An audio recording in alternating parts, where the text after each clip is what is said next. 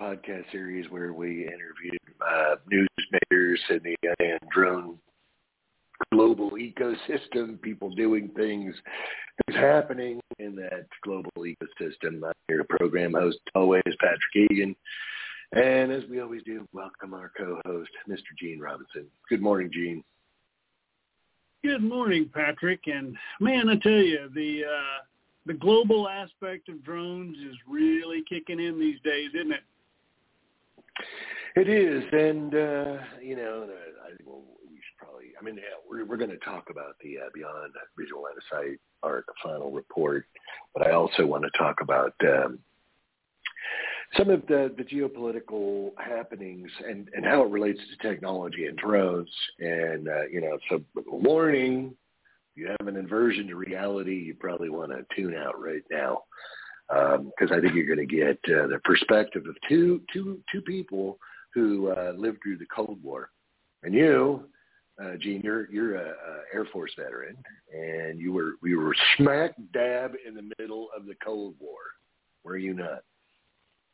As a matter of fact, that is the case. And being a military guy, I'm sure that most people can kind of figure out which way I lean on this situation, but it's getting to the point where it's untenable.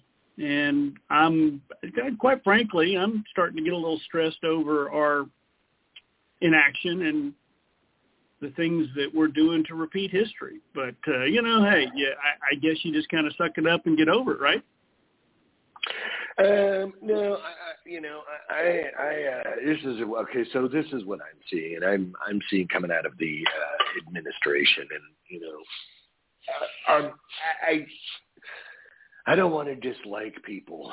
That's not really my bag. But what I'm seeing is a political administration that is being run like university faculty.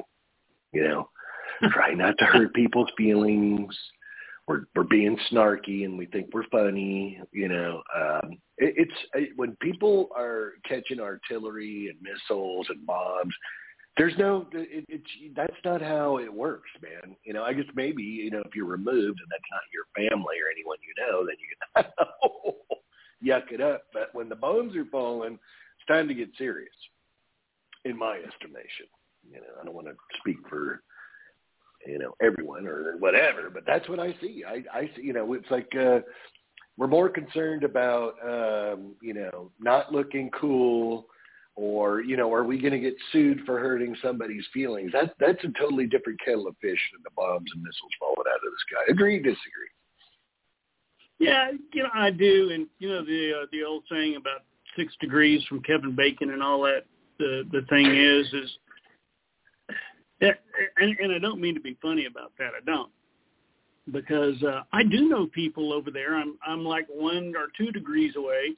And when you have communications that are like real time and direct, and they're saying we see battleships in the bay, and they're firing. That's a little up close and personal, and kind of gives an old military guy like me kind of the heebie-jeebies, and why aren't you firing back? Kind of a situation. Of course they are. They're doing the best they can, but it brings it home, and it brings it really, really close to home, and. It's just kind of some of my old veteran buddies have said, we may not be able to run around much, but, you could put us in a hide somewhere and, we might be able to do a little work. But, that's just me and some of my old veteran buddies. Right. Well, I mean, we've seen propaganda come out of there where they're telling people to head down to the police station and pick up an AK and, a few mags and, head out to the front. Although I've seen other pictures of people with, wooden cutouts of guns training. Yeah. Kind of bizarre, the use of TikTok stars. I'm like I said, it's like, what do you like, the student body president, and you're trying to win over the kids at the student union or in the quad. It blows me away, and especially since we're dealing with a country that has a stockpile of nuclear weapons, and people are yucking it up. I just don't get it. But so there, some of us have been expressing some trepidations, and another one with some of the let's say rulemaking or ideas or whatever that have been pushed by the PRC or the CCP, which again, I'm not anti-Chinese. I just don't. I grew up in a supposedly free society, and I totalitarian ideals and let's say veneers, whatever you want to call them. I don't like it. Bugs me. How about you, Gene? You down with the communist thing or not? No, I'm not. And I hate to get on this whole geopolitical thing because I'm pretty passionate about it. But this is an existential threat. The two powers that are kind of in control of that situation are fomenting that. They form they are very formidable threat to our way of life, period. The democracy and freedom and everything that, we ascribe to can be seriously threatened at this point. And if you can't see that coming, you've got blinders on.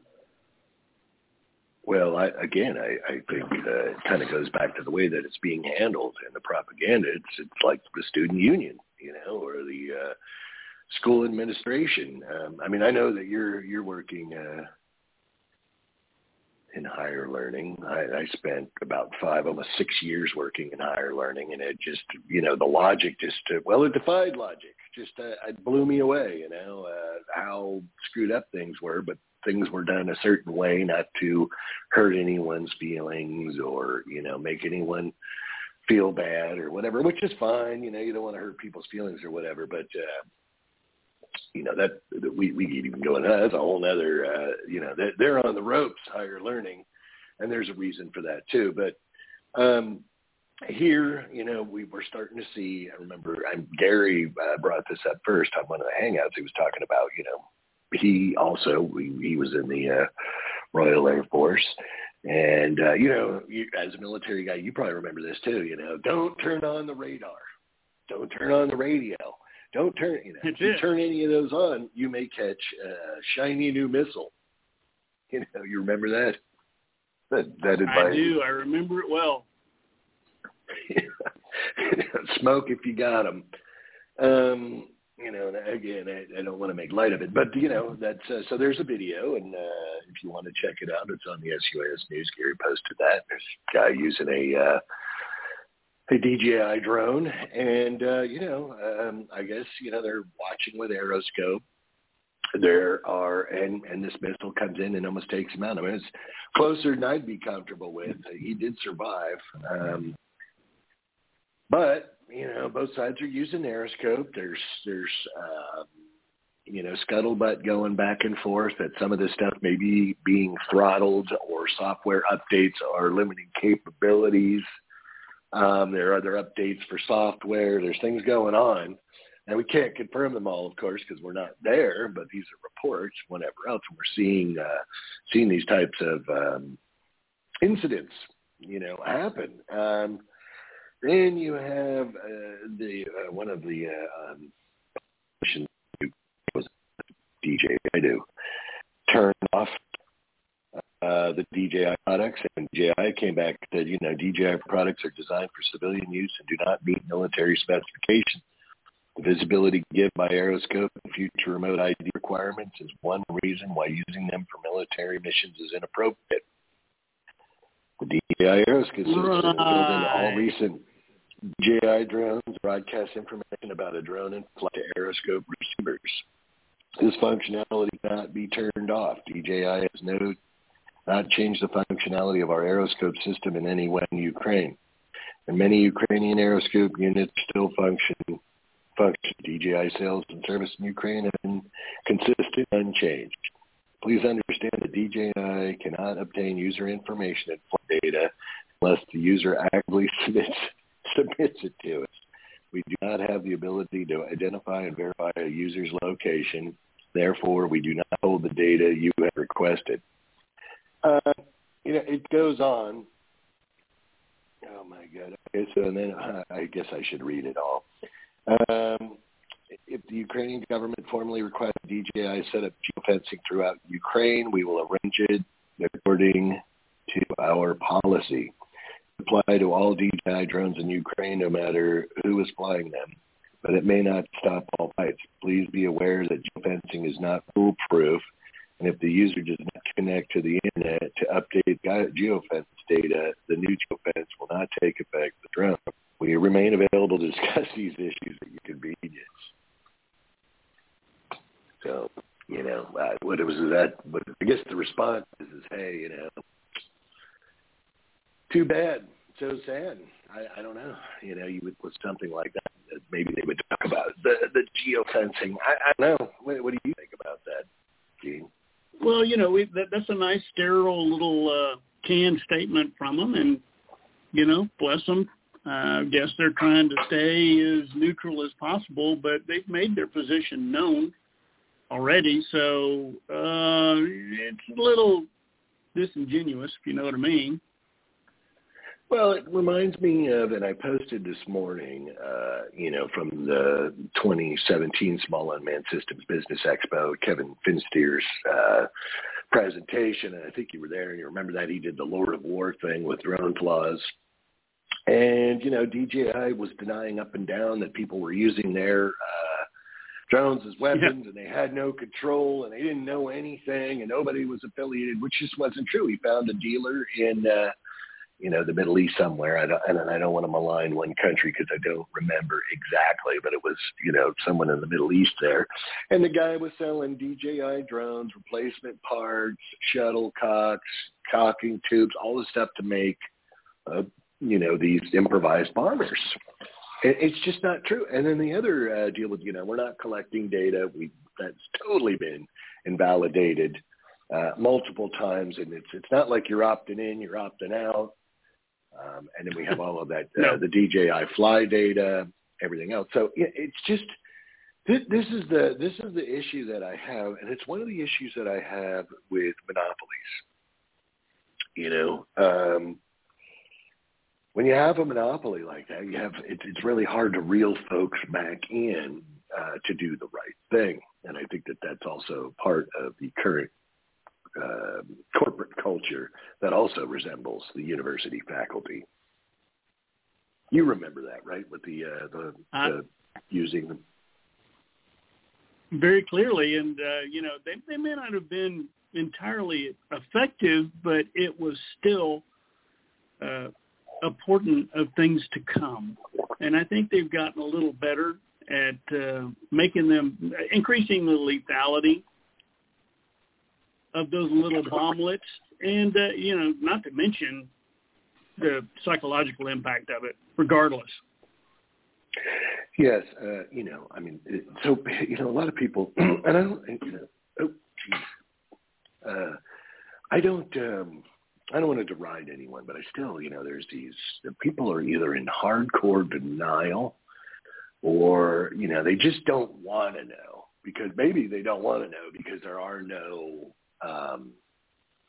let's say alternatives, or few alternatives to using this technology or whatever. But when these were used as weapons of war, and you had a situation, and maybe you saw the video, I don't know, where they dropped one of these shuttlecock rifle grenade bombs onto a turret of a Abrams tank.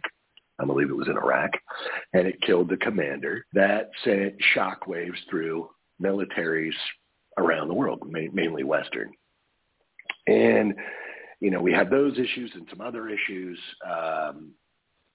and those are of concern to the U.S. government, and a lot of the rules and regulations that are being shoved down the FAA's throat, or let's say wants and needs, are directly attributable to these actions. And people are like, oh, well, we have a couple of bad actors.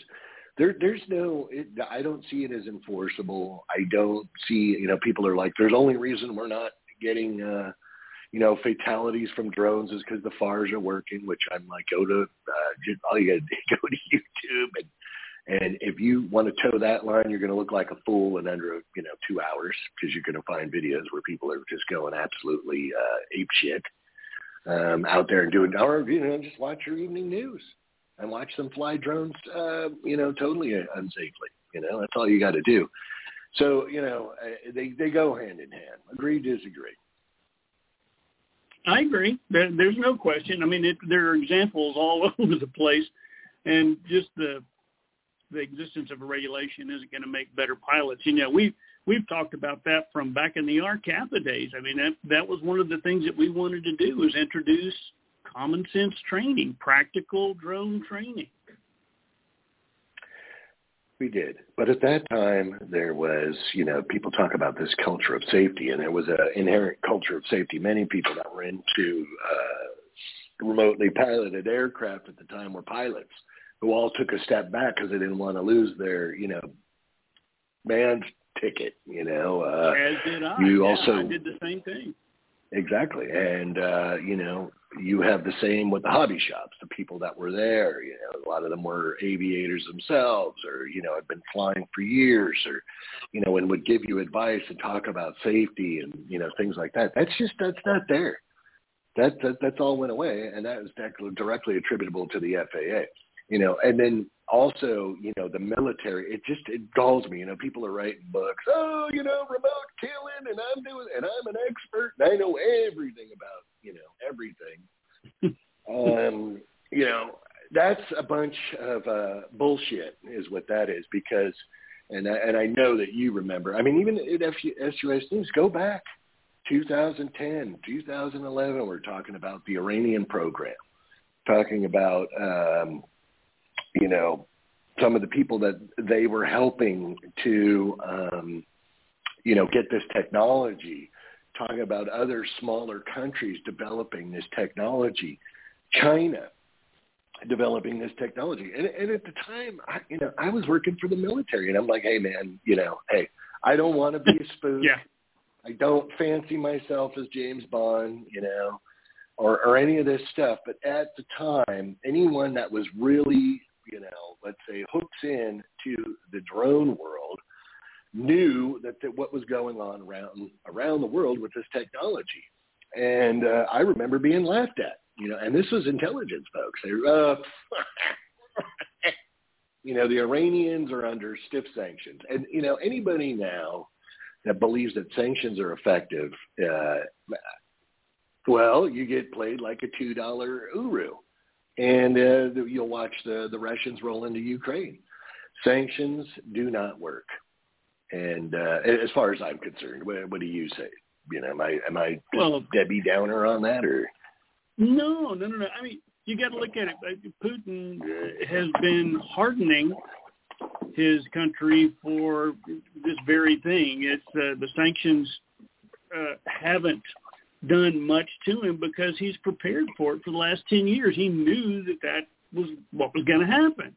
Now, granted, it's going to be interesting to see how it affects the global economy when they default on their loan. I think yesterday the ruble was 107 rubles to $1. And, if they get declared insolvent by the World Bank or that sort of thing, and they call in their loans, they're probably just going to laugh at them. Well, it's like, that old saying about trying to get blood out of a turnip. That's it. It doesn't matter, and this is the thing. So you can use certain strategies, and again, we're resting on the laurels, I believe, of the Cold War, 50s, 60s, 70s. But like you said, I mean, these people have been under sanctions for the Iranians have basically been on the outside of the playground since the 70s, since Jimmy Carter was here. And, well, you know, it's takeover for sure. Yeah. Yeah, and so, when you're talking about a situation like that, you're just going to operate outside, and they're obviously still operating, and they're obviously still getting technology, and they're obviously still developing. You know, it's like the idea that the sanctions are going to slow them down on the nukes. And, so eventually they're going to get the nukes here. And then you can, I don't think you have to be Henry Kissinger to figure out what's going to happen to the geopolitical balance of the Middle East and the Western world and the Eastern world when that happens, Yeah. You don't need the PhD in political science to figure that one out. So I that one kind of galls me. I mean, the hubris, or even at the time when the Chinese were, I called the aircraft carrier there. It was a catapult or ski jump. I'm like, it's going to be ski jump. How do you know? Oh, well, because there's the Chinese AVIC, whatever, is hosting a contest for a drone to live on or take off and land on a ski jump configuration aircraft carrier. Oh, that'll never happen. They'll never be able to do that. And even though the Chinese had a space program. So, it just, I've been shocked. And I also was shocked in 2013, I was, it's another thing is I'm not just the Best Buy flyer. And I worked for the Army Space and Missile Defense Command Battle Lab, and I was the future warfare guy. And they're like, we don't need that hypersonic missile. We're going to cancel that. It's like, how, what? Who? They'll never be able to make that work. So that's just a false flag, false threat. Don't sweat it. Okay, whatever. Obama asked for his iPad back, and the party was over. Whatever. I don't really. It's above my pay grade, but just none of this stuff really makes any sense to me. And I think that the chickens are coming home to roost on that. And so, and I don't want to probably move off of that because it's, I don't know how much more we can beat that dead horse, but do you have any closing comments on that subject? Well, no, you're right. And I think everybody is concerned about that situation over there. And I think everybody knows, well, everybody is hoping that it doesn't escalate. But I think the folks of us that have been and seen and it's history repeating itself, unfortunately. So with that, I'll just say, enough said. Well, what is that? Hope in one hand and poop in the other. Now. Well, I don't see, the time to really jump up like a big dog was before the invasion. After they committed, going to be very difficult to dislodge. So whatever. I would go over there and tackle some more and yak it up and, make it look like we're fools and, see what happens. I don't know. But that kind of leads into the next, segment here, which is the UAS Beyond Visual Line of Sight ARC final report. And did you get a chance to thoroughly read the 251 or 2 pages that is the ARC? 250. Did you get a chance? Not thoroughly. I did, come on. It's 250 pages of stuff that we've heard before in the past, but, I did look it over. I did look at some of the high points on there, and, of course, we hear the same old screed about data, and this, that, and the other thing. I still believe that we can do this, and it has been done in the past. And, it's, again, it's kind of kicked the can down the road one more time. Yeah, I would agree with that. And Rob Thompson posted a picture that he dug out of the family archives on LinkedIn on, on the UTM thing. And he said, they did new, they had a meeting at NASA Ames. I didn't go. I was doing something productive. But he posted this picture, they're talking, oh, we're doing this, and then Rob Thompson posted this picture out of the grandpa's files. General Electric was working on UTM in 1971. Okay? Or we're talking, 50 years ago, and we don't have UTM. So everything that we're seeing in here is it's not even a repackage, it's a regurgitate. And this is one of the frustrations that I have with this process. And I know that you've witnessed the same thing where you've seen people come and go in this industry, right? I mean, remember all the people, the smart people that were here and that are gone? Yep. And then, sure remember them. What does that say? They keep what does that say through. about us? What does that say about us that we're still here? Maybe I'm not playing with a full deck. Definition of insanity and all that. Well, and that's going to be making the point. And so, since I've been involved with this, I'm hearing the same thing. Risk-based, safety of the NAS, standards, data, research. Okay, I'll play along. In the beginning, when 20 years ago when they started talking this stuff, there was, you have to remember, there were procedures in place to fly beyond visual line of sight in Class Bravo airspace. And I'm not talking, quadcopters. I'm talking aircraft with 14-foot wingspans, Scan Eagles, AeroVironment product. Everybody was, all of these different companies were flying around and doing stuff. And aircraft were not falling out of the sky. People, there was nobody doing it. Bull crap. There were, you were on RC groups, and that's where we met. And you remember that platform, right? Oh, God, yeah. There was a lot of folks out there flying BVLOS. Hundreds of thousands. Yeah, a bunch of them. And quite frankly, it scared me a couple of times just to be associated with them because I just knew something, the government was going to land on them with both feet. Yeah, although there was a lot of denial then, too, as you remember. I mean, I remember being called a troll, and I was wearing a tinfoil hat and conspiracy theory, and the FAA would never regulate drones, would never regulate RC aircraft. It's just crazy. They just got bigger things to do. And this was like even right after 9/11. You would think they'd have chubbier fish to fry, but no. And really how it all came about was model rocketry, which I kind of got into model rocketry with my kid. And they started clamping down on that. And I'm like, are you kidding? You're clamping down on, paper towel rolled cardboard rockets? Don't you have other things to do? Like check out flight schools where people don't want to land the plane and stuff. But, that's kind of where it came about. But we've been hearing the same reoccurring theme.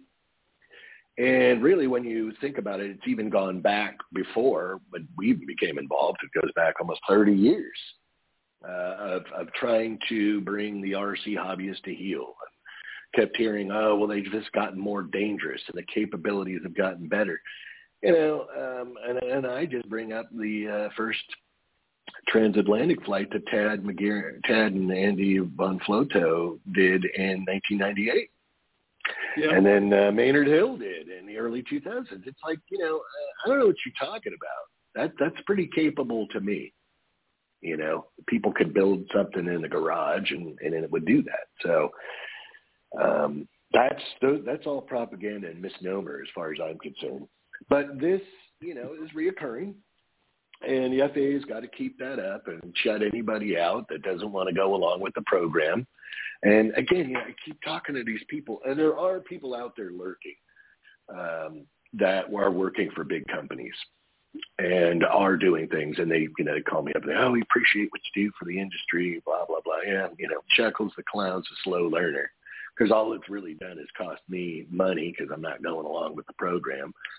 And I try and remind people that there are a lot of advocates and experts going along with the program because, writing waivers, and people that aren't attorneys and aren't really consultants, don't know what they're talking about, charge a lot of money to help you get a waiver, which is basically an 107 waiver, in my estimation, is basically an FAA favor. You got 86, beyond visual line of sight waivers, and you're even going to tell me that's enough? Those are enough waivers to get any, discernible data? I mean, what do you think? Does that even make any sense? How many people are in this country? 400 million or something? That we don't. Well, you would think that the number of drone companies that are out there, the baby step sort of waivers that should have been gotten out and gone out, and you got to look at point to Chula Vista right there in your state. I think that program has turned out to be a very successful program. They're definitely flying BVLOS, and why can't we replicate that? Or why can't we even replicate the Pathfinder thing that Precision Hawk did?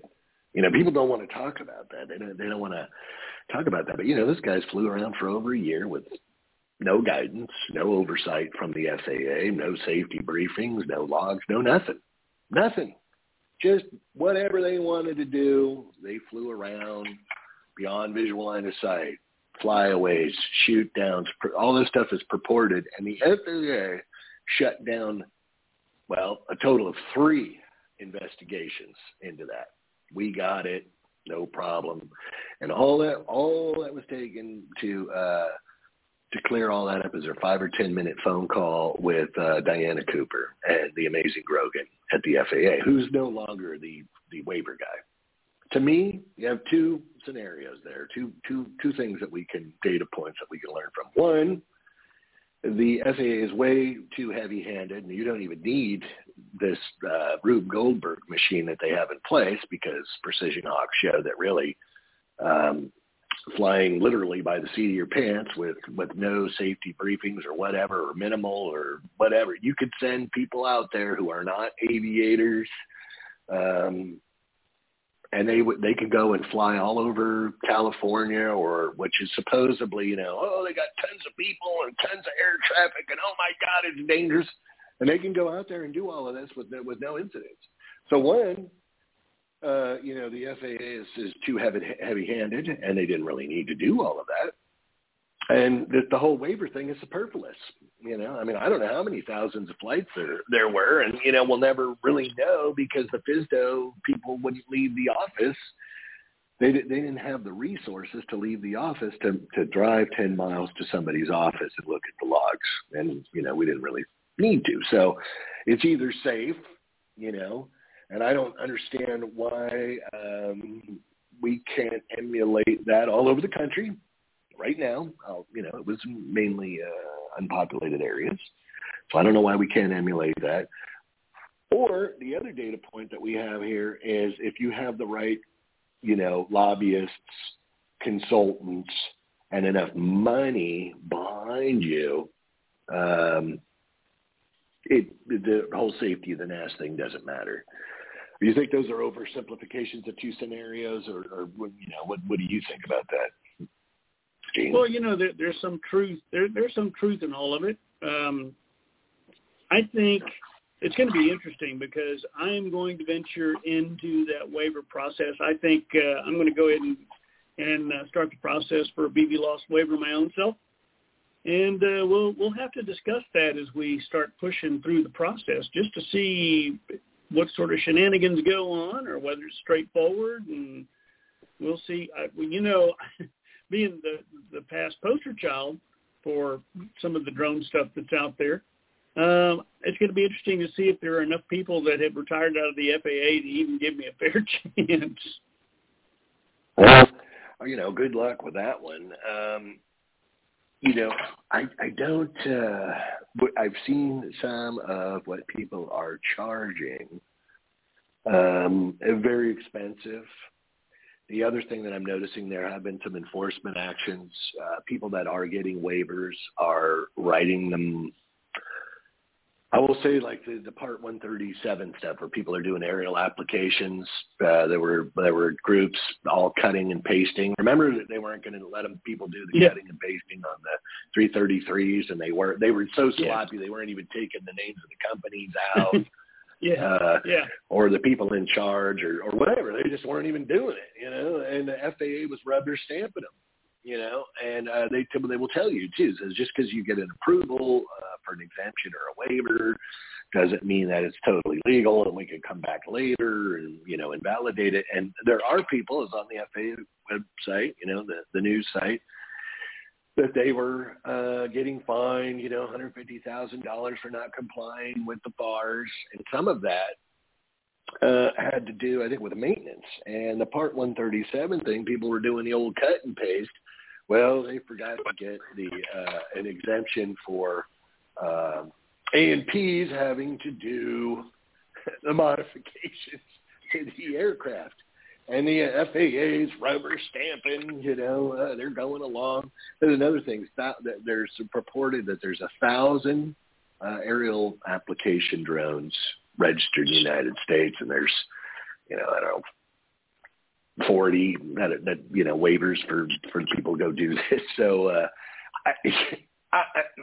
another enforcement issue. I don't know. You tell me. But what it goes to show is somebody's not paying attention at the FAA if they're rubber stamping this.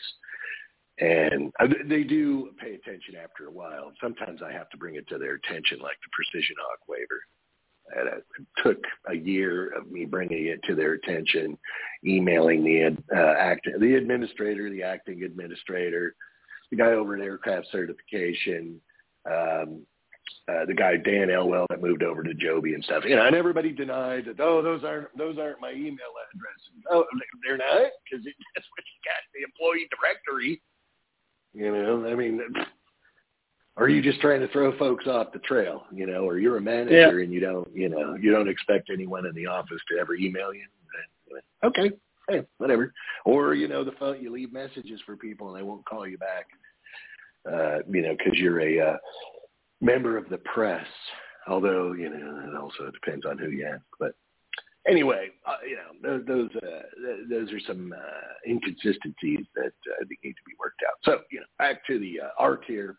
Now, you remember the work on the ARC, and I forget how many people were on the ARC, the small UAS ARC, but there were a lot of people on the ARC. And I would say that the drone folks were not really represented, and even the RC hobbyist was not really represented.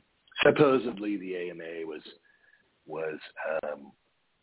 representing the hobbyist and the unaffiliated hobbyist, which, again, flashing back to RC groups, there was hundreds of thousands of members. AMA came out and said there were only probably 5,000 people in the United States flying RC that weren't AMA members, which I just like, and those people, the unaffiliated people, had no representation. So those hundreds of thousands of people got none, but, that's neither here nor there. It's just how the cookie crumbled. So on this Beyond Visual Line of Sight ARC, I think we had here, it says, put the peepers back on. I want to say they said, I think there was 86 participants on the ARC, which seems rather large to me. That's a lot of people. They support a transparent ARC process, which we know is total that's bullshit. Because the ARC process, when I was on the ARC, they tried to tell people that they basically participating in here, you cannot discuss any of the proceedings with anyone, including even your constituents, which I was like, that's, okay. Yeah, all right, that sounds good. Could you show me where that is in Title V of the United States Code? And, well, we don't know exactly where it is, but it's in there. And I'm like, well, you're going to have to produce that because this is still America. And, I remember they tried to bounce Fred Marks for talking to his constituency, which was the American Farm Bureau. You know, it was totally ridiculous. So, yeah, there was 86 voting ARC members. And when you look at the roster, so many of these people do not, they don't even know what is involved. And I know there were a few good people on there, and there are a few good things in there. Guess what's back? Frangible. Frangible's back. Remember Frangible from the ARC? Doing those studies. Oh, yeah. Exactly. And so, okay, well, we had all, we were talking about frangible. We were talking about kinetic energy. And one of the other things that's in here is, they've got up to, 800,000 foot-pounds of impact energy. That is a large aircraft. So as has been, the history of this airspace integration effort is we start off and we talk about the small stuff, which everybody talks about taking a bite of the elephant, right? Which makes sense. Right. We got to take a bite of the elephant. So let's talk about small UAS. Let's talk about something that's 1 pound, 2 pounds, 3 pounds, 4 pounds. We'll talk about that for about 2 minutes. And then we move right on to the global hawks and everywhere. So instead of, taking that bite of the elephant like is the prescribed logic and starting off with something small that has low kinetic energy and a visual, smaller envelope, plastic, yada, yada, yada. We can't deal with that. We got to move. We got to move to the big stuff. Got to get the Reapers and Preds in here, which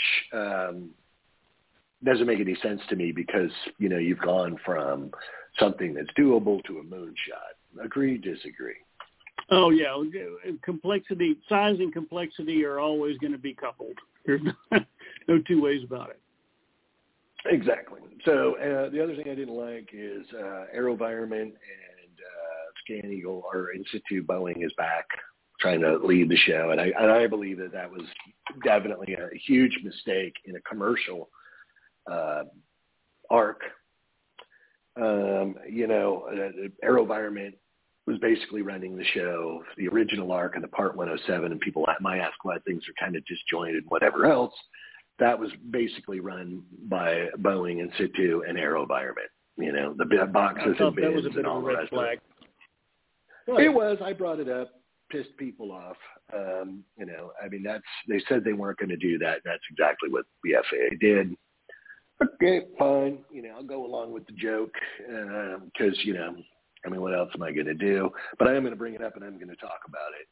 And, that's the funny thing is people, the FAA, well, you're really hard on the FAA. Am I hard on the FAA? Am I the one that's, underhanded? Am I the one trying to run a public-private or private rulemaking process? No, that's not me. That's somebody else. If you don't like being brought up, don't do it. That's all. It's easy. So, we had 86 voting ARC members on February 25th. And I'm going to give you the voting tally because I know you're a numbers guy. So 44 of the voting members concurred with the recommendations as written. 20 concurred with comment. 10 non-concur. 8 of the participants, no ballot submitted. And 4 abstentions, whatever.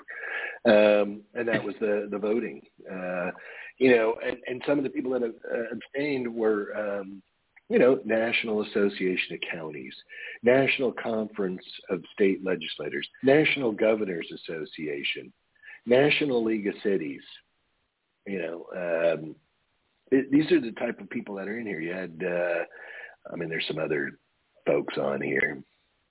They probably abstained because, one, they didn't know anything about the subject and didn't have anyone in their organizations that knew anything about the subject and just said, you know what, we'll say we're there, but we really can't in good conscience vote on this because we don't know squat.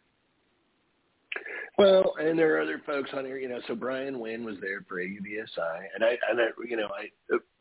Doug Marshall brought up a great point when he was on. You remember that when he was saying there's so many efforts that failed, and back in I want to say it was 2014 or it could have even been 2013, the FAA, Jim Williams was still head of the UASIO, and the FAA, him and Peggy Gilligan decided we've got to stand up a beyond visual line of sight action team. And they hauled in all these people from all different walks of life and, the manned aviation guys and all the rest of that. And people were supposed to come up with use cases. So this is another thing that's really chapping my hide. I believe you wrote an article for that, for what the RCAPA submitted. Didn't you write an article for that? For the Beyond Visual Line of Sight use case? You did. I did. So you were one of the people that contributed. Andy von Flauto contributed for Aerovel, and I'm trying to think there were a couple other folks that did too. But the upshot on this deal is we had this whole room full of people, and most of them were totally unqualified in my estimation. But the FAA tasked AUVSI with, running this effort, standing up a SharePoint site. We were going to contribute all of this information, and they were going to sift through it and do up some report. One of the interesting side notes in that is people always talk about how you can't talk back to the FAA. You can't create any waves because you're going to be childish, or you're going to be labeled unproductive, or you're going to be labeled something. And I'm calling bullshit on that, because I've seen this happen multiple times with AOPA. And in this instance, the lady from the Motion Picture Association was a daughter of one of the ex-congressmen. But anyway, ALPA went to her and said, "Hey, how do you know your drones are safe?" Because she was contending that her drones were safe. And she's like, "Well, what do you mean? We fly around and we don't have any problems." And I said, "Well, let me interject. I think what he's asking here is have you quantified, your statement that these are safe?" Jumps up. "We are not on trial here. I will not listen to this." Gets up, storms out of the room, and leaves. Now I'm going to ask you, do you think anyone in that room, and there were, people from, oil and gas and, every possible use case under the sun, do you think anyone called her names? Do you think anyone belittled the movie industry? Just asking what you think. Well, I wasn't there, but chances are I'm going to say no. No. Nobody said anything. And there were no laughs, there were no chuckles, nothing. So the upshot with the Beyond Visual Line of Sight in-action team was that, basically, besides, I was invited to beyond that, and it was kind of funny, is the guy that was working for AVS at the time later went on to Amazon, and you could see how successful they've been, basically told me that I was a bomb thrower, and if I didn't keep my yappers shut, they would throw me off of this committee. Which, I went to the administrator on that one, and I go, "You got this clown over here calling me a bomb thrower." I don't know exactly what that means, but I like people to figure that out for me, because I'm not, slow learner. I want to know what that means, and I want to know why an association that's not affiliated with the government has the power to disenfranchise or, dismiss me from a group that the FAA has asked me to participate in. So I got an apology from the FAA, and Mike Toscano had to call me up and apologize for their childish behavior. Did anyone laugh at the AUVSI? No laughing there. Did anyone call them childish? No. Whatever else. So that's just not true. The thing is, if you, of course, the wheel squeaks a little bit, you're not going to get the goodies. You're not going to be on the errand boy or errand girl list, and you're not going to be able to come in here and write bogus waivers or get special dispensation if you're not willing to carry the water. And I'm not willing to carry the water, and I'm not willing to carry the water because I'm not. Nobody's paying me to push product, but to me, that effort was a total disaster. And it was a total disaster because, again, laughing at the AUVSI, they weren't even able to stand up a SharePoint site. Okay, this is the world's largest unmanned technology advocacy group. They're all about technology, and they couldn't even stand up a SharePoint site. And as far as I know, RCAPA was the only association that contributed documentation to the effort. I mean, and I recall some documentation that you wrote made it all the way over to the European side. Yeah, that was to the chagrin of the FAA, because they were like, this guy's a crank and nobody, oh, wait a minute. So, that was another failed effort. You have Jim Williams is back, and he's working at the Aurora Network, and, people are trying to work this. Oh, God, yeah, I look at the names, and it's just like, it's just some of the same usual suspects are back. The other thing that bugs me with this, there's some of the usual suspects, and there's some of the usual drone companies in here that have VC funding that have told me all along they don't care about regulation. Common sense is going to prevail. Would you say that common sense has prevailed, Gene, in this effort? Oh, gosh, can I plead the fifth, Patrick? You could.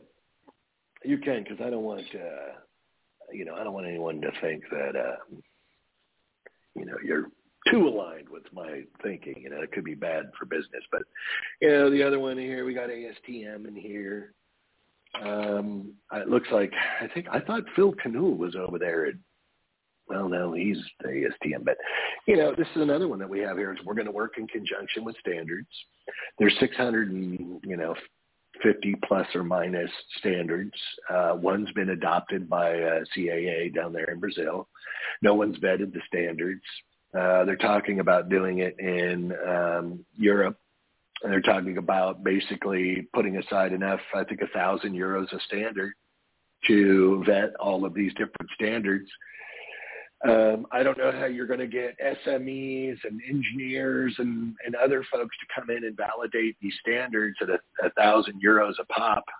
It sounds like a little bit more work than, a day or two's work for one or two people. And even if they did validate, how are they going to validate them? What's the criteria? Is there going to be scientific validation? And then that gets me right onto this data and the scientific validation stuff. And I do not want to, I don't want to throw the baby out with the bathwater on O'Shore, but, it reminds me of the MITRE thing, where MITRE's on the payroll. They're a vendor to FAA, and they basically, and I don't care what anybody says, because I've seen it, and we saw it on the registration task force with the 250 grams from projectiles from explosions, shrapnel. Exactly. We saw all that. And, I was told again by people that were on there, we couldn't disagree or not concur. We would have looked childish and problematic, and people would have made fun of us, and we would have never been asked back. They shouldn't have asked you back. You proved that you were an nincompoop, and you were doing a disservice to the community as a whole. So, maybe you should have said something, or maybe not saying something. You were nothing but a yes man. Anyway, on the ARC, on the SUAS ARC, which finally 7 years later, plus, as Doug reminded us, 7 years, 4 months, right? NASA, there was a basket of engineers from the different, Edwards, Langley, Goddard, elsewhere, that came up with both a safety risk matrix and also a study plan for kinetic energy. And it started at the bottom and worked its way up. And it was submitted to the FAA, and it was thrown in the garbage can. So, here we are, say, I can't even count that high, 12, 14 years later, whatever, and we still don't have NASA doing this. We have Assure doing this, which as far as I'm concerned, Assure is on the payroll. Sorry, everyone at Assure, but, I've talked to other academics at other universities that are not in the mix, and maybe it's sour grapes, but they're telling me that this stuff is not what they would call, repeatable science. I'm just going to leave it there. And I'm not a scientist, but I'm going to leave it there. And I've heard that from multiple people. So why doesn't the FAA use NASA in a capacity that's what they do, kinetic energy testing? Why aren't they using them? Are they afraid of what they're going to get back? Are they afraid that after all of these years that this data is going to show that they were out to lunch? It's at least it's plausible, is it not? Yeah, nobody wants to be proven wrong. That's for sure. And it's going to take that. I mean, and who are the best scientists? I mean, for God's sakes, they got rocket scientists, right? They should be able to put together a couple of tests to be able to prove or disprove.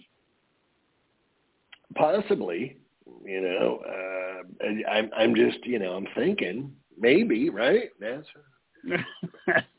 man on the moon, carry the two. I don't know. So here's the other one that really gets my goat. Oh my God, notice to airman. NOTAM slipped in there in the glossary. I thought that was notice to air mission. Son of a sea cook. I don't even know if I can go on the rest of the day. I think I'm going to have to start drinking, even though I don't drink, because it's just I feel like somebody's been disenfranchised. The other thing that really gets my goat on this deal is everyone's writing articles, and you've probably seen these. You may be jaded. You may not even look at them anymore when you see stuff like this. But everyone's writing articles of how this is going to enable. This is ushering in. This is, drone delivery, flying cars. It's all happening in the short term. Do you believe that? Yeah, you're right. I kind of quit reading those. Well, you're like it's probably like a mercury thing in fish, right? So like you've reached this toxic level of bullshit stories. Is that's kind of what's going on there? I can't digest anymore. Well, see, that's another thing. I've been eating tuna fish all my life, so maybe that's what my problem is. Why you're still here? That could be a problem. Yeah. This is good. It's like a group. We're figuring it all out. I don't believe, if history is any indicator, I do not believe that we are going to see anything in a timely fashion come out of this, because this is the same things that we've been talking about for, the time that we've been here, but even 30 years or whatever, I ask people... 20 years for sure. Even longer. We have the Wheel of Suffering that we posted before. But, the last podcast you weren't here with was with Tracy Lamb, and I asked her. I mean, this woman's got more experience in aviation than you can shake a stick at. And I just asked, what's well clear mean to you? Because this is going to be, as this thing, the sky's dark with drones and flying cars and all the rest of that stuff. Well clear is, part of the VFR vernacular. What's well clear mean to you, Gene? You're not swapping paint? Well, if I can't read their numbers, that's well clear to me. Okay, there we got it. We have a definition that I can live with. So, those are some of the things that need to be worked out. The other thing is including the flying cars into this effort. I keep telling people, and I do starting to hear it parroted back from other folks. integrating all of this into the NAS with drones. We've been trying to do the 251 gram thing now with that baseline established for 30 years. And you think it's a good idea to throw the flying car thing into the mix, so you're going to get beyond visual line of sight anytime soon? You think that's a good idea? I think the only reason they got sucked into it is because of the similarity to the flying cars to quadcopters, quite honestly. I think it's the only reason they got sucked into it. I would agree with that. But I also think, and I've been noticing that we have some of the drone snake oil people have left their failed companies, hundreds of millions of dollars lost, frittered away, and have moved on to the flying car companies. And I've had some people, they've learned from their mistakes. Oh, no, they haven't. Just read what they say. There is no way that these people learn. They're out there chilling and flim-flamming and trying to get money. And we've seen there's other reports coming out that all these flying car companies that went public, their stocks have gone, not taken off, no pun intended. They've kind of fell to earth. And of course that was what's going to happen.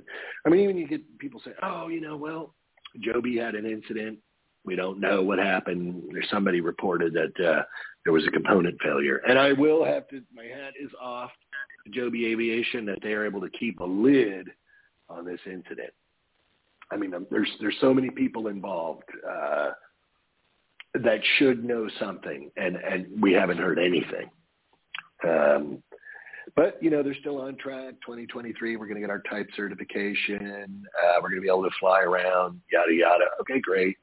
Got your type certification, which I have to think this incident is going to push that timeline to the right. What do you think on that? Yeah, that whole DRE process and going through that gauntlet, if you will, of getting every one of those parts approved, and especially since they had a component failure, I'm thinking 23 may be ambitious. Oh, I think it's certainly ambitious. And even when you do have that, you're going to, then you're still going to need a production certificate. And you're still going to need to build out all of the infrastructure. And you're still going to need UTM. And as I said before, looking at some of this SBIR work, talk about airways and whatnot that are, 2,600 feet and 2,800 feet AGL, which pushes this whole new aviation concept above the 500 feet and into controller space, which, my estimation, if you thought it was going to be hard to integrate all this crap in under 400 or under 500 feet, under 500 with your 100-foot buffer, 400, yada, yada, dovetailing and integrating with the existing ATC, the Air Traffic Organization, all the rest of that stuff. Whew, you want to talk about a tall order. In my mind, I don't know. What do you think? Easy peasy, lemon squeezy? No, it's as a participant in the NAS and, both manned and unmanned, I've got to tell you, it's a complex issue. It is a very complex issue. You've got people like me who don't even have ADS-B in, and now you've got the drones that are putting out at least an ID that shows up. If you've got a cooperative aircraft out there now, you see it on your screen. So, I think the jury's still out. Yeah, I think so.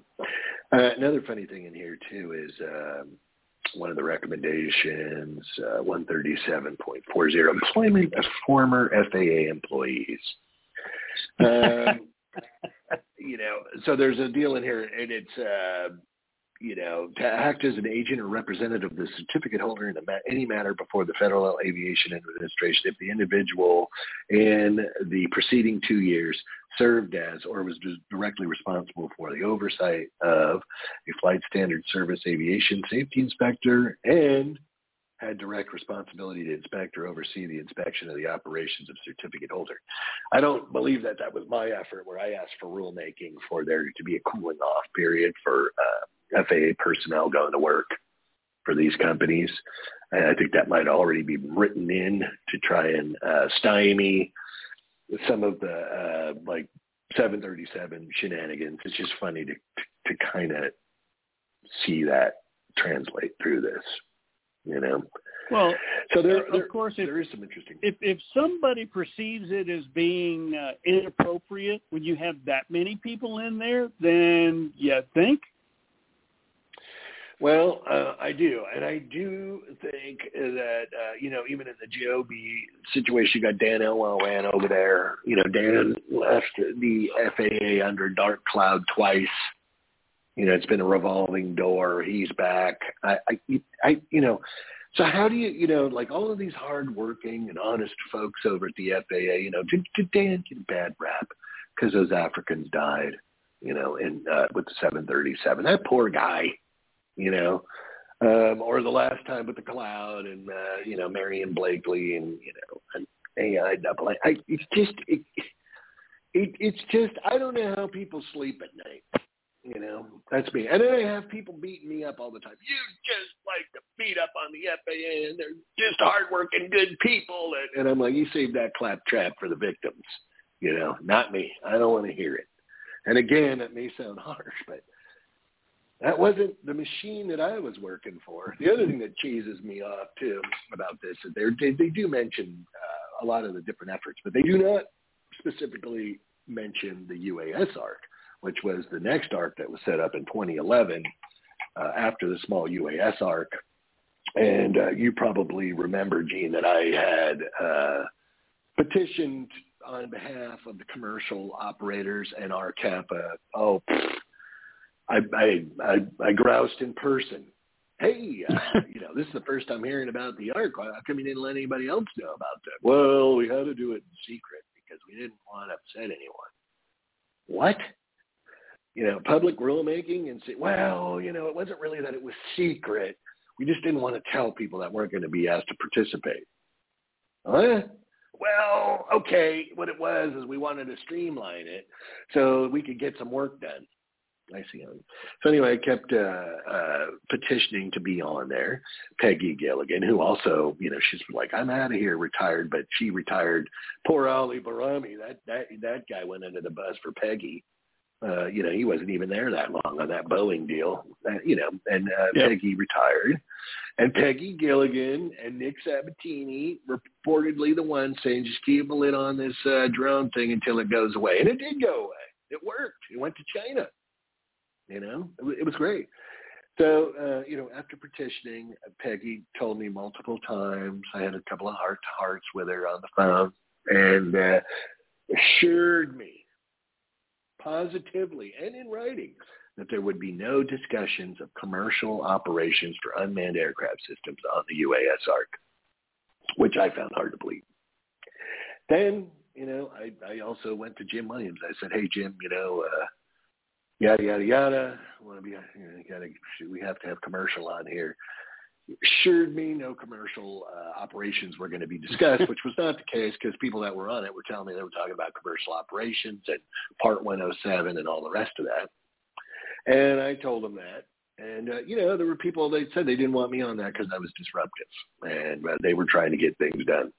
So, okay, well, great. So commercial operators had no representation whatsoever on that. It's run by AeroVironment and Boeing again, and so the small UAS Arc got filtered through that, and you got your 107. And if people, there are problems or issues that are now being, rectified and fixed, that's where more than likely it stumbled and fell. So even somebody else did a FOIA request. I did multiple FOIA requests. They just ignore. But somebody else did, I think it was either Washington Post or one of these other groups, did a FOIA request for the minutes, and there was all kinds of talk about commercial drones, So that's when I say, you need to have this two-way street. when you're making rulemaking, you got to have people there that, know what they're talking about. Know what's going on. At there. least know the questions to ask. Exactly, and I don't believe that either the DoD contractors, because their stuff, nobody really wants it. Nobody's going to buy it. The military doesn't want it. It's expensive. It's not what they really want. They want is DJI capability at that DJI price. That doesn't exist here in the United States. That doesn't exist here in the United States because of regulatory folly and also ITAR. The Chinese are selling everywhere. We can't do that. We can't do that as a company here. That's a problem. So the right questions are not being asked as far as I'm concerned. I see a body of work here, and there's a lot of stuff. And, I'm sure a lot of this was already preconceived misconceptions before they even got in here. Lots of stuff's to be determined, things like that. That's fine. I just don't see where all of this is going to happen in a timely fashion. I don't think we're going to be seeing drone delivery in 2023. And if you are doing drone delivery in 2023, you can't make any money. And I do not see how you can be flying in the letter of the law. There's just, even with the string, there's going to be trees, there's going to be roof lines, you're going to lose sight of the aircraft and, other structures and buildings. So don't give me that crap that, you got eyes on it at all time. I'm not buying that. You buy that? No. Again, Patrick, you're going to make me plead the fifth in my operation. So, I'm going to say there's going to be some gray areas there.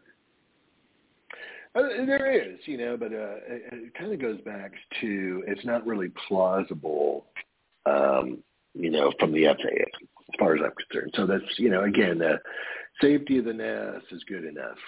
As far as I'm concerned, yes, we want it to be safe. Everybody wants it to be safe, but I don't think that they are, let's say, being totally genuine with the public.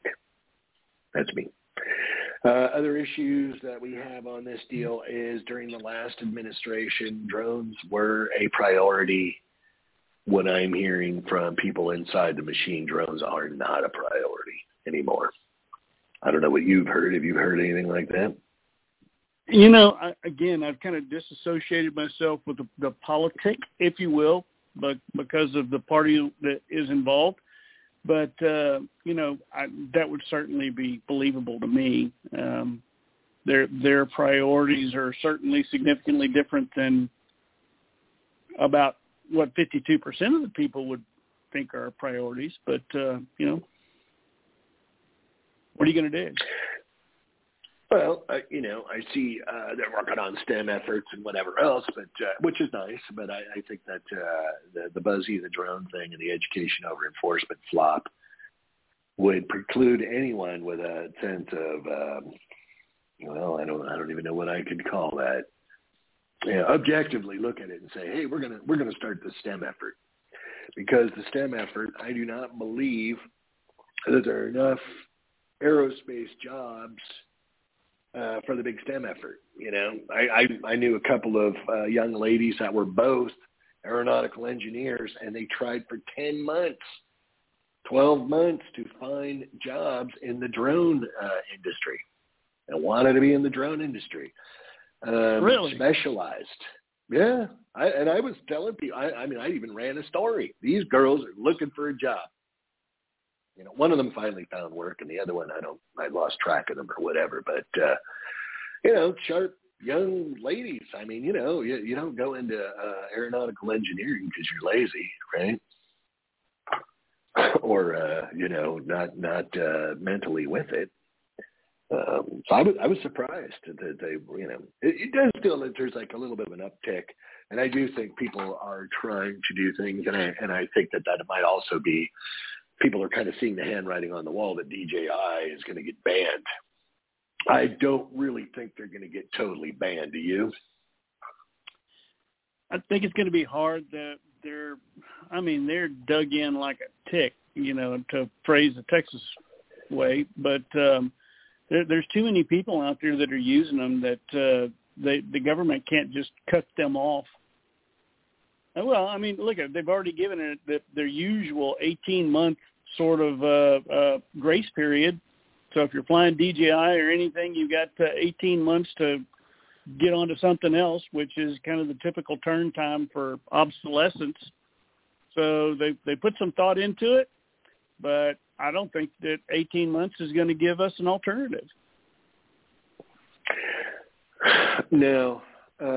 Some people are talking about Autel, and Autel doesn't have, the geofencing and other things, which also, it's kind of that kind of bugs me. It's like, if you're supposed to be this professional, again, we've got fit in the two camps. We've got the toy camp and then in the aviation camp. It's like, if I'm a certificated professional, right, I know the rules. I know how to operate. Do I need the training wheels of the geofence on there?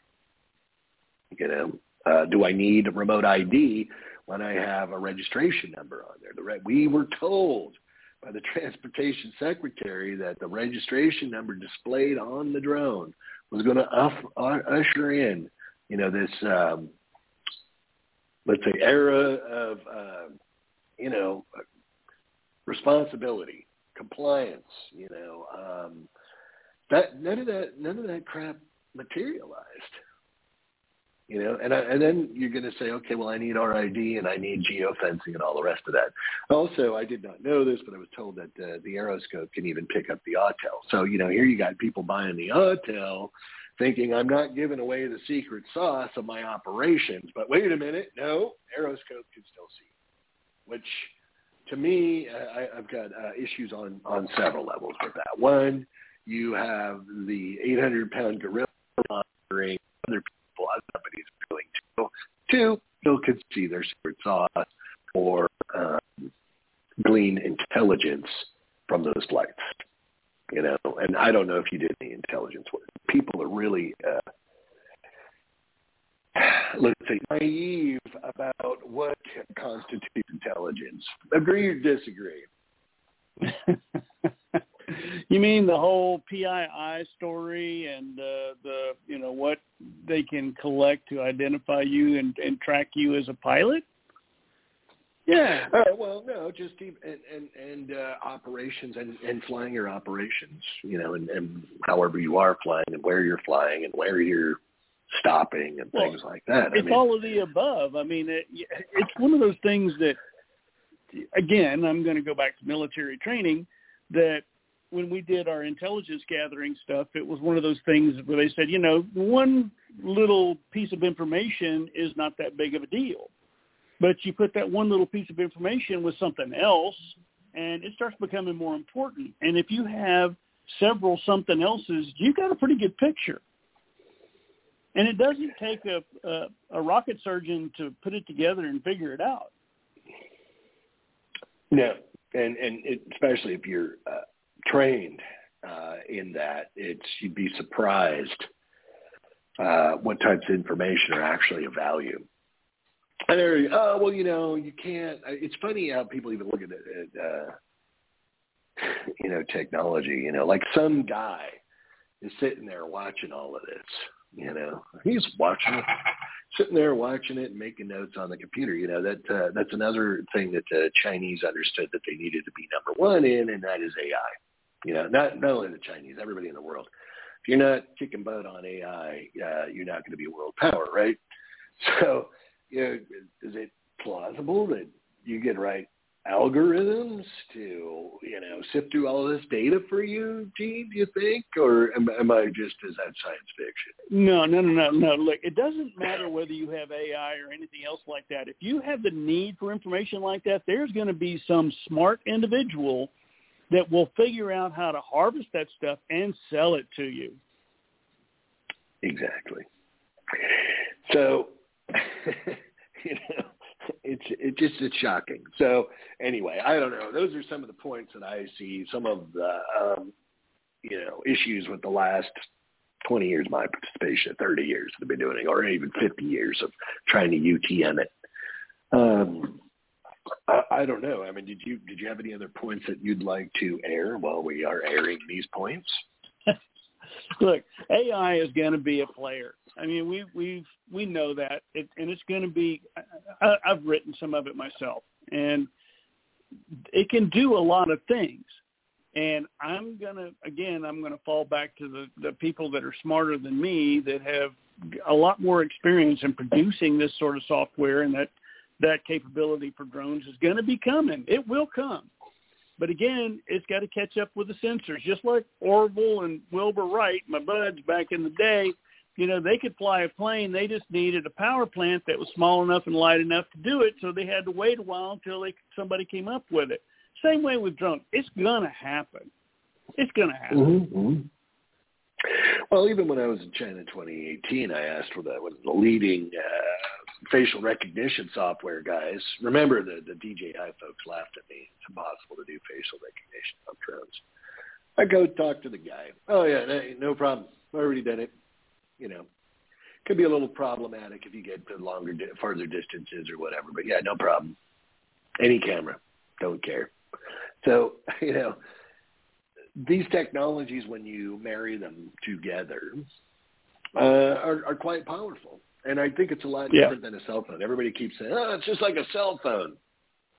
Even in the Ukraine, we're seeing that, where people are, they're saying, well, don't turn your cell phone on. Basically, if you can't take the battery out, you're deluding yourself as far as being tracked and whatever else. So, whatever. I think people don't really understand the double-edged sword that some of this technology is. Some of the implications, I do also believe the RID thing, and again, going back to this, free country thing, people in the press are using them. I think it's going to chill the objectiveness of the press, even though there's not really an objective press anymore. Whatever. But, it's First Amendment. Hey, this is free speech, We're supposed to be able to see what's going on. We're supposed to be able to consume this information and then see what's going on and try and make decisions for ourselves. I think that's a problem. I think that the RID constitutes a warrantless search, and I'm not an attorney, but I don't think you really need to be an attorney. I am learning that what's going on now is you just do whatever you want to do as far as the government is concerned, and you let the courts fight it out for the next 10 or 20 years. Or maybe the problem just goes away. That's what we're seeing here. Rights, we hear from the government that rights are not absolute. No right is absolute, That is typically the case. That's not how I read the Constitution and the Bill of Rights, But all of that history, and when you go back and you look at that and you learn where it all came from and what happened and whatever else, it's we are definitely far away from that. But those are the types of things when you have influences from other countries that do not have governments like ours. I think a lot of people view the governments of other countries with that kind of the Western eye, and they're like, oh, well, everybody, is for rights of the individual and all the rest of that stuff. And that's not what I'm seeing coming out of the East, let's say. Would you agree or disagree with that? No. Yeah, you're right on target. And, Patrick, I will say one thing about this, and everybody calls you a loose cannon and stuff like that. You know what your problem is you point out inconvenient truths that people don't want to have to try to make go away. Right. Well, they're hard problems. And you're they're right. Very hard problems. But they are issues that, you're going to have to confront your issues. I think that's one of the things, even in this dronosphere, denial, regulatory denial. You will have to, at one point, you are going to have to face the hard truths and the realities. It's like I keep saying, physics is a cruel and remorseless old foe. You're not getting around it. Just not, and I don't care what your Silicon Valley speak is. I don't care that you have VC money. I don't care. That's just not going to work, and you can keep pounding the square peg through the round hole. And what we're seeing is all of this square peg round hole stuff is, in my estimation, making really bad rules. Would you agree or disagree with that analogy? Well, yeah. No, again, it's true. Well, unfortunately, you just can't get around it. I am seeing some footnotes, and there are some mentions of the UAS Arc, but not in the header there. But there are some of the things that were talked about there. So again, you were disenfranchised as a commercial user. You didn't get any representation. The government and all of their, let's say, wisdom decided that you didn't need that.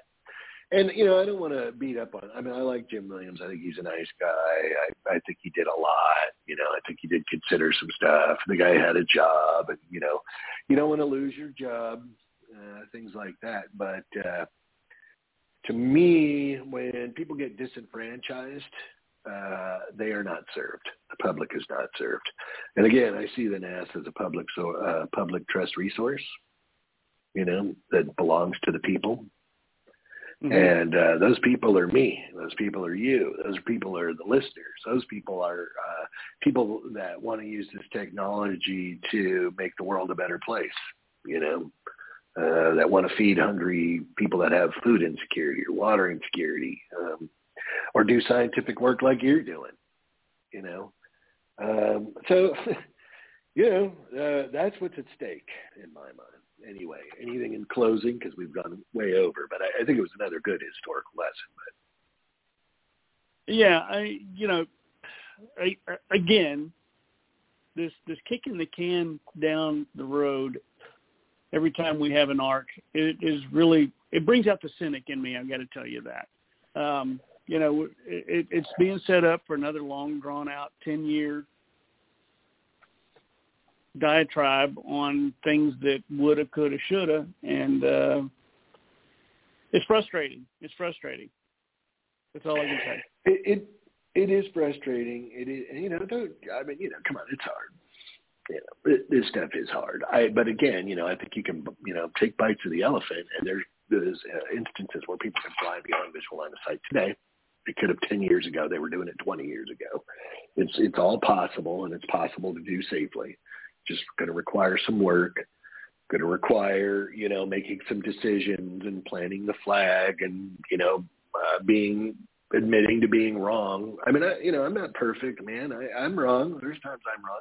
The only guy that I know that was perfect that I've ever heard about is that dude from Nazareth, and he's been, off planet for a while.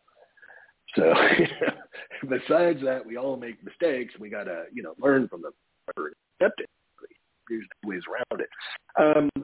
Anyway, another thing you're saying, I'm kicking the can down the road, is that the EU is sliding their RID schedule to the right. So I don't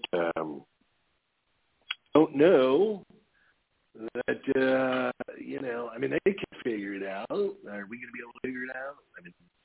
There going to be problems? I don't know. We shall see.